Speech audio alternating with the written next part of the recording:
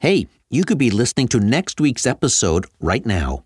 Subscribers to But Wait There's More get early access every week, they enjoy ad-free episodes, ad-free archives, and they get bonus episodes every month. Just go to Apple Podcasts and enjoy your 7-day free trial now. Many of us have those stubborn pounds that seem impossible to lose, no matter how good we eat or how hard we work out. My solution is PlushCare. PlushCare is a leading telehealth provider with doctors who are there for you day and night to partner with you in your weight loss journey. They can prescribe FDA-approved weight loss medications like Wegovy and Zepbound for those who qualify. Plus, they accept most insurance plans. To get started, visit plushcare.com/weightloss. That's plushcare.com/weightloss. Life is full of awesome what-ifs, and some not so much, like unexpected medical costs. That's why United Healthcare provides Health Protector Guard fixed indemnity insurance plans to supplement your primary plan and help manage out-of-pocket costs. Learn more at uh1.com.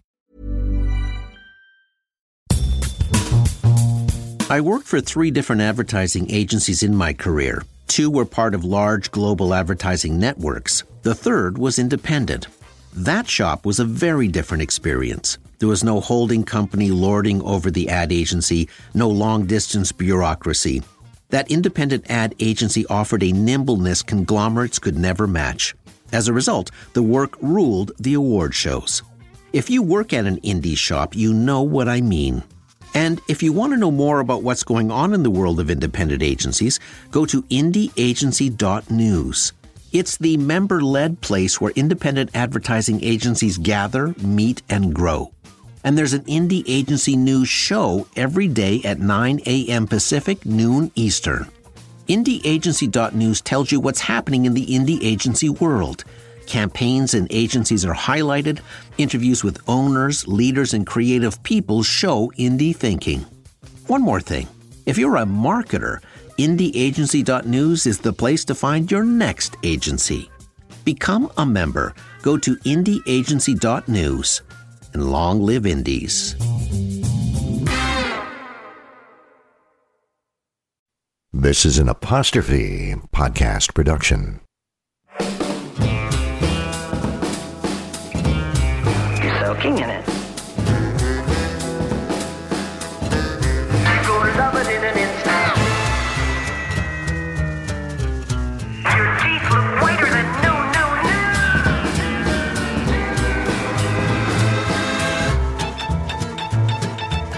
You're not you when you're hungry. You're in good hands with Allstate.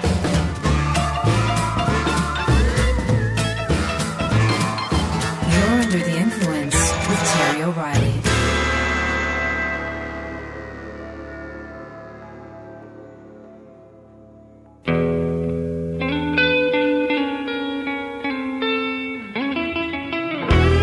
One night in 1965, Keith Richards was lying face down on his bed in London, England.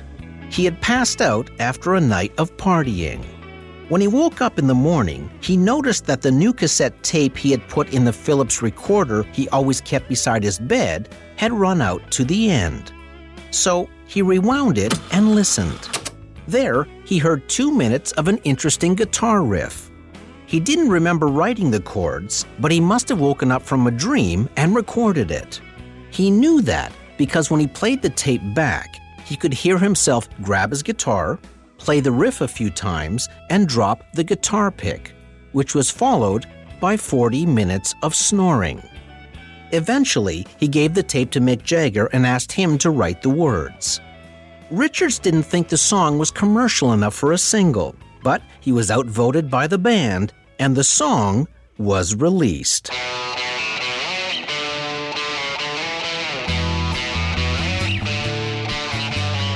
I Can't Get No Satisfaction became the Rolling Stones' first #1 record, staying at the top of the North American charts for 4 weeks.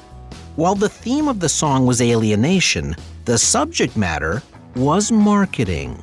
When the band came to America, they could not believe the relentless commercialization and advertising hype they were subjected to.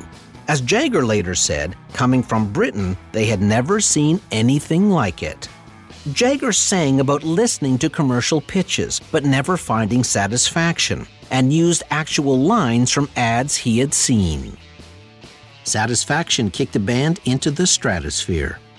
It has since been celebrated as one of the best rock songs in history, ranking number 2 in Rolling Stone magazine's 500 Greatest Songs of All Time.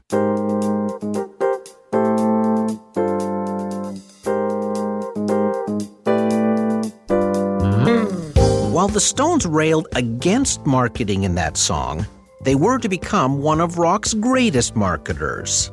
And as we pick up our story here in part 2, we discover the next wave of marketing rock and roll wasn't fueled by the music, it was jet-powered by technology. You're under the influence.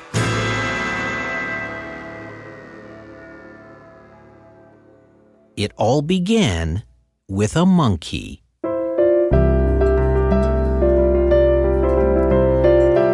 In 1977, Mike Nesmith, formerly of the Monkees, wrote a solo tune called Rio. His record company asked him to create a promo clip for the song. So Nesmith shot a short video that showed him on a horse, singing into a 1920s microphone, dancing at a party, flying through space, and landing on a beach in Rio. It was kooky and funny with only the loosest of storylines, and it wasn't at all what the record company had asked for. They expected a short film of Michael Nesmith standing in front of a microphone singing his song. As Nesmith recounts in the excellent book I Want My MTV by Craig Marks and Rob Tannenbaum, he presented the record company with something they had never seen before. Instead of the images driving the narrative, the song did. And it didn't matter if those images lacked continuity or seemed disconnected. It just worked. And it was a profound conceptual shift in filmmaking. No one knew what to call this new kind of promo clip. Some called it a video record, others an illustrated song. But whatever it was called, it managed to get aired in Australia, where Rio went to number 1. That success prompted Nesmith to approach Warner Cable Television executive John Lack with the idea of a television program dedicated to playing music videos. Nesmith called the idea Pop Clips. John Lack was a pioneer in cable television. I worked with John a few years later when he launched the Amazing Video Machine in Canada. Prior to that, he had developed the Movie Channel, ESPN2, and Nickelodeon. Lack was intrigued by Nesmith's idea, which he called a video radio station. So he paid Nesmith for the Pop Clips concept and put a pilot on Nickelodeon as a test. And every time it aired, the phones rang off the hook. That convinced John Lack that the time was right for a 24-hour all-music channel. But how John Lack presented the idea of music television to his board of directors was very telling. The pitch had nothing to do with music videos and everything to do with marketing. At that time, there was no programming aimed at the 12 to 34-year-old television audience. If advertisers wanted to reach that market, they had nowhere to spend their money. But a music television channel could deliver that audience. That would cause 3 important things to happen. 1, cable providers would be able to sign up thousands of new customers, as this music channel would only be available via cable. 2, they would also be able to sell secondary cable connections for kids' bedrooms and basements, because parents wouldn't want rock music blaring in their living rooms. And 3, advertisers would flock to the station. The only thing Lack needed to pull all this off was music videos. Free music videos. So he approached all the record labels and asked them to provide music videos at no charge, and got immediately turned down. The record industry was in a slump, and they wanted to be paid for their content. But they couldn't ignore the exposure the music channel would give their artists, and the bands pressured the labels to get on board. So eventually, reluctantly, the labels agreed to provide the videos for free. On August 1st, 1981, MTV was launched. The station featured VJs, not DJs, and the first VJ the world laid eyes on was Mark Goodman. This is it. Welcome to MTV Music Television, the world's first 24-hour stereo video music channel. The best of TV combined with the best of radio. Now, starting right now, you'll never look at music the same way again. And we never did. The very first video MTV chose to play was not a hit, but rather the very symbolic Video Killed the Radio Star by the Buggles. In order to keep the record labels on side, MTV had to prove that videos sold records. So a few weeks after the launch, they sent a team to Tulsa, Oklahoma to see if the music channel was having any effect. Tulsa just happened to have one of the biggest concentrations of cable subscribers. The first thing the team discovered was that record stores there had sold out of the latest Tubes album, and MTV was the only place playing the Tubes. Next, a local radio station told them they had to change their format because suddenly listeners were requesting songs they saw on MTV. Then the record stores said, "Oh my God, now we're selling out of Buggles albums." That's when everyone realized the 1-2 punch of MTV. Exposure on MTV led to radio airplay, and together, both led to record sales. While all that was good news, the music channel had another big problem. It had no revenue. Advertisers were still staying away. MTV was burning through its startup cash, and staff worried it might be shut down before it really got going. So MTV hired ad man George Lois to create an advertising campaign to get the music channel on the map with Madison Avenue. Lois, an original madman, suggested the slogan, "I want my MTV." He figured kids would use that phrase to bug their parents to subscribe. And when enough homes signed on, advertisers couldn't ignore the music station any longer. Then Lois said he needed a big rock star in the launch commercial, and he wanted Mick Jagger. So MTV sent Les Garland, the head of programming, to negotiate with Jagger. Garland's pitch was simple. All Jagger had to say on camera was, "I want my MTV." Mick said sorry, the Stones don't do commercials. But Garland said he noticed that Jovan Fragrances had sponsored the Stones' recent tour, and that the sponsorship had involved a lot of advertising. Jagger protested, saying the reason they did that was because they got paid a lot of money. Garland said, "So what you're saying, Mick, is that you do commercials for money," which got a small laugh out of Jagger. Then Garland said, "We don't have any money, but if this is about money, Mick, I'll give you $1, and threw a $1 bill on the table. Jagger looked at it, smiled, and said, "I like you, Les. I'll do it." And with that, MTV was saved. I want my MTV. Once Jagger was in, that meant Billy Idol was in. I want my MTV. And Pete Townsend was in. I want my MTV. And David Bowie was in. I want my MTV. And the Police were in. I want my MTV. And Pat Benatar was in. Call your cable company and say, "I want my MTV." And viewers did. With their favorite bands endorsing MTV, subscriptions exploded, ad revenue started to pour in, and the music business changed forever. The videos were like ads for the artists and songs, and those ads played over and over again. MTV made another lasting impact on the music business. It ushered in branding. Now an artist's popularity didn't just depend on the music anymore. It also hinged on their image. Bands now had to build their brands. Many argue that MTV was a marketing vehicle that valued image over talent. That fear was fully realized when top video act Milli Vanilli was discovered to be lip-syncing their songs. They were models posing as singers, and it exposed the underbelly of the new image-driven world of music videos. Yet, to refuse to do videos was to miss out on the music marketing vehicle of the era. Madonna, Duran Duran, and Bon Jovi all sold millions of records thanks to videos. New directors and editing techniques emerged, as did visual effects, vivid colors, sexuality, and odd juxtapositions that would go on to influence movies and television. MTV pulled the record industry out of its slump and became a hot TV destination as audiences sat mesmerized in front of their TVs all day long. But unbeknownst to MTV, it was about to hit the motherlode. Cool fact, a crocodile can't stick out its tongue. Also, you can get health insurance for a month or just under a year in some states. United Healthcare short-term insurance plans, underwritten by Golden Rule Insurance Company, offer flexible, budget-friendly coverage for you. Learn more at UH1.com.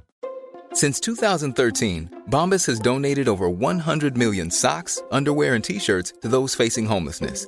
If we counted those on air, this ad would last over 1,157 days. But if we counted the time it takes to make a donation possible, it would take just a few clicks. Because every time you make a purchase, Bombas donates an item to someone who needs it. Go to bombas.com/ACAST and use code ACAST for 20% off your first purchase. That's bombas.com/ACAST, code ACAST. Hey, it's Ryan Reynolds, and I'm here with Keith, co-star of my upcoming film, If, only in theaters May 17th. Do you want to tell people the big news? All right, I'll do it. Sign up now and you'll get unlimited for $15 a month and 6 months of Paramount Plus Essential Plan on us. MintMobile.com/switch. Upfront payment of $45 equivalent to $15 per month. Unlimited over 40 gigabytes per month. Face lower speeds. Videos at 480p. Active Mint customers by 531.24 get 6 months of Paramount Plus Essential Plan. Auto renews after 6 months. Offer ends May 31st, 2024. Separate Paramount Plus registration required. Terms and conditions apply if rated PG. Hold up. What was that? Boring. No flavor. That was as bad as those leftovers you ate all week. Keke Palmer here. And it's time to say hello to something fresh and guilt-free. Hello Fresh. Jazz up dinner with pecan-crusted chicken or garlic butter shrimp scampi. Now that's music to my mouth. Hello Fresh. Let's get this dinner party started. Discover all the delicious possibilities at HelloFresh.com.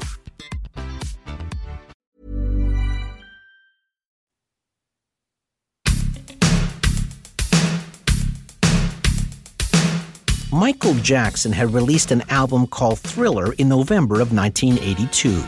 The first 3 hit singles had videos: The Girl Is Mine, Beat It, then Billie Jean. The Thriller album had already been on the charts for a year, and most assumed it had finished its run. But then Jackson did something that had never been done before. He shot a 15-minute mini-movie for the title song. Most video budgets hovered around $50,000. Thriller would cost $500,000. It generated so much press that it became the first video MTV ever paid for. Actually, they paid $250,000 for a 45-minute documentary on the making of Thriller, which culminated with the 15-minute video. It would become the most successful video in MTV history. Thriller played every hour, complete with a countdown to each airing. MTV had taken an album that was already a year old and turned it into the best-selling album of all time. And with that, MTV proved once and for all that technology was the new rock star.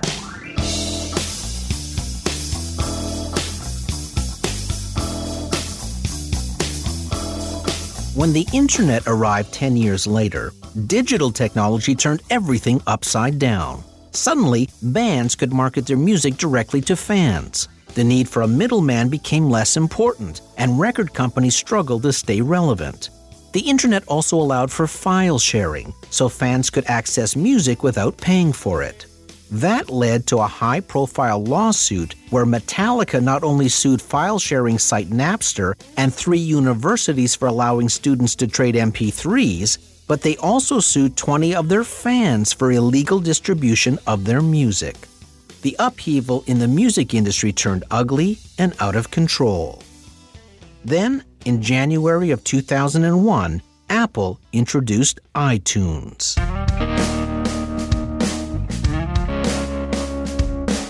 iTunes imposed a sense of order for the online music world.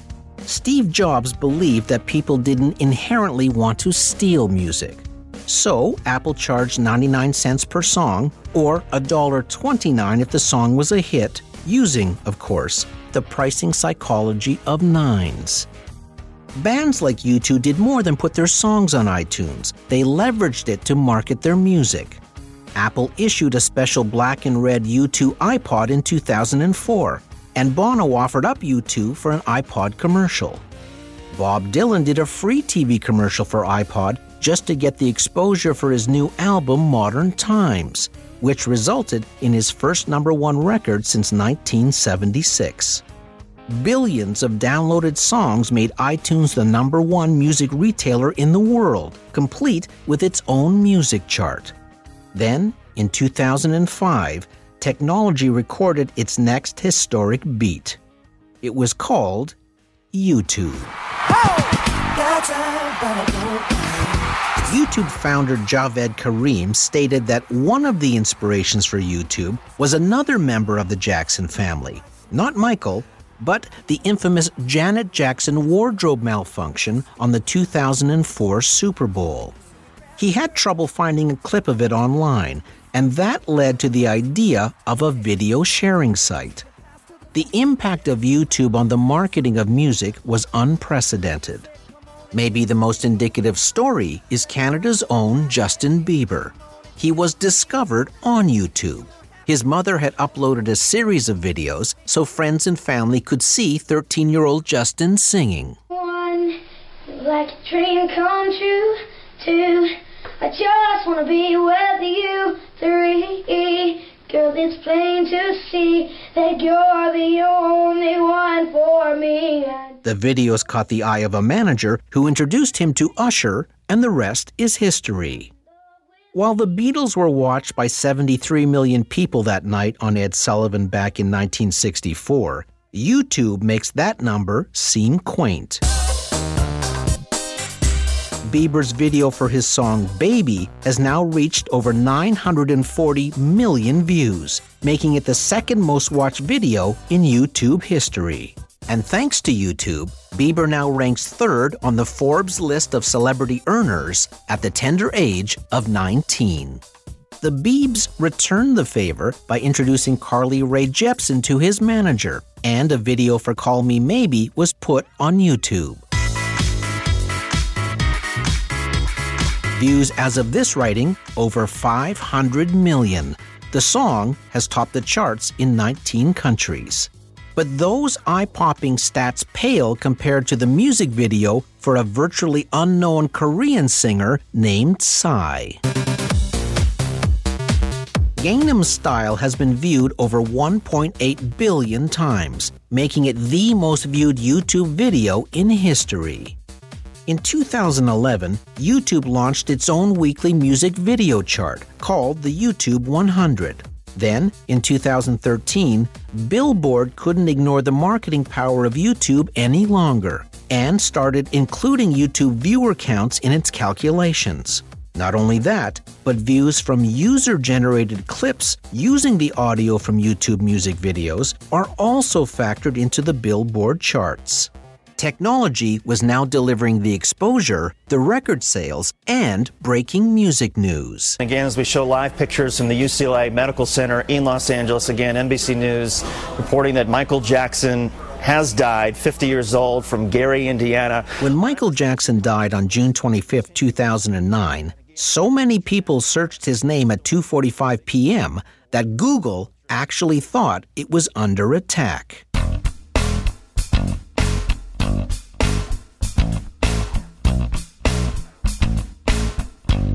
When the Beatles eventually stopped suing Apple Computers for trademark infringement of their Apple record label, a suit that began, by the way, in 1978, the Fab Four finally began marketing their music on iTunes in 2010. That news broke on social media. Twitter, Facebook, and Instagram became vital marketing vehicles for artists to stay connected, becoming the fan clubs of the 21st century. As of this writing, 7 of the top 10 people with the most Twitter followers are music artists. Katy Perry is number 1 with 48 million. Mr. Bieber is number 2 with 47,500,000. and Stephen Harper is hot on their tail with 390,000.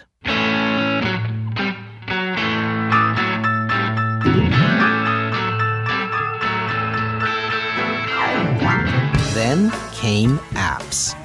Now bands could connect with fans not just through websites, but with their smartphones. One of the most interesting examples of an app-driven marketing campaign came courtesy of none other than the Rolling Stones.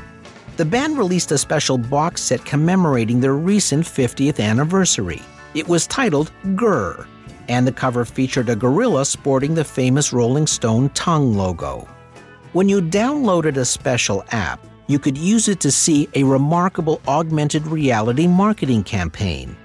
On 5 continents, in 50 cities, and using over 3,000 tagged landmarks, such as Big Ben in London, the Sydney Opera House, and Maple Leaf Gardens in Toronto, you could aim the app and see a virtual 3D King Kong-style gorilla climbing those very buildings, followed by a montage of Rolling Stones footage and a button to buy the new album.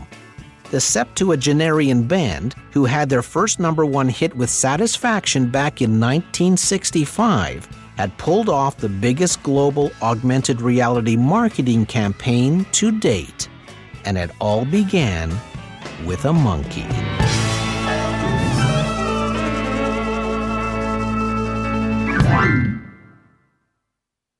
As Keith Richards once said, since Elvis in 1956, rock and roll and television never really hit it off.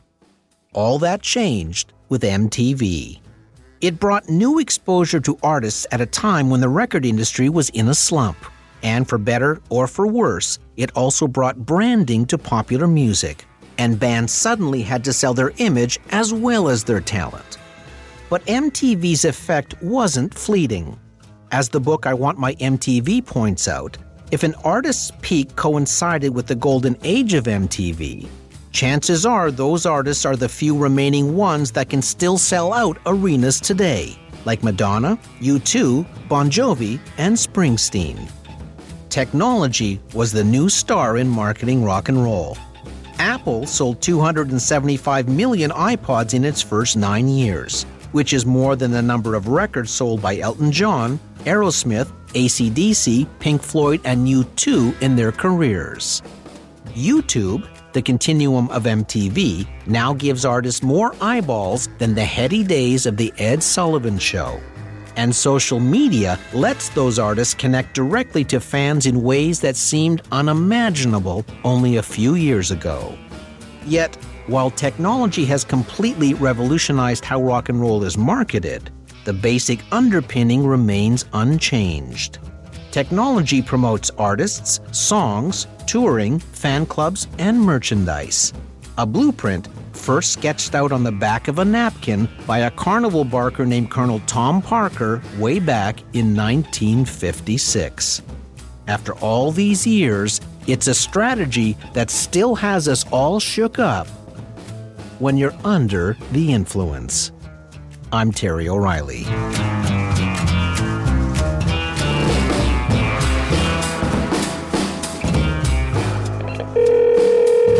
Hey Terry, it's Ari Posner calling.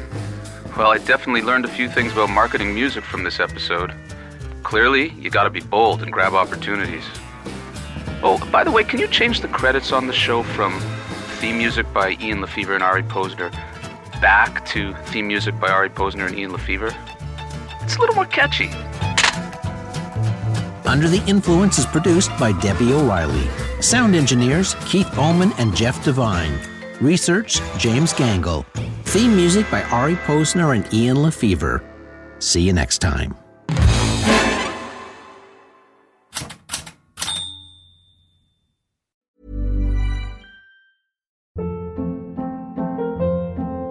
Hold up. What was that? Boring. No flavor. That was as bad as those leftovers you ate all week. Keke Palmer here. And it's time to say hello to something fresh and guilt-free. Hello Fresh. Jazz up dinner with pecan-crusted chicken or garlic butter shrimp scampi. Now that's music to my mouth. Hello Fresh. Let's get this dinner party started. Discover all the delicious possibilities at HelloFresh.com. Planning for your next trip? Elevate your travel style with Quince. Quince has all the jet-setting essentials you'll want for your next getaway, like European linen, premium luggage options, buttery soft Italian leather bags, and so much more. And is all priced at 50 to 80% less than similar brands. Plus, Quince only works with factories that use safe and ethical manufacturing practices. Pack your bags with high-quality essentials you'll be wearing for vacations to come with Quince. Go to quince.com/pack for free shipping and 365-day returns.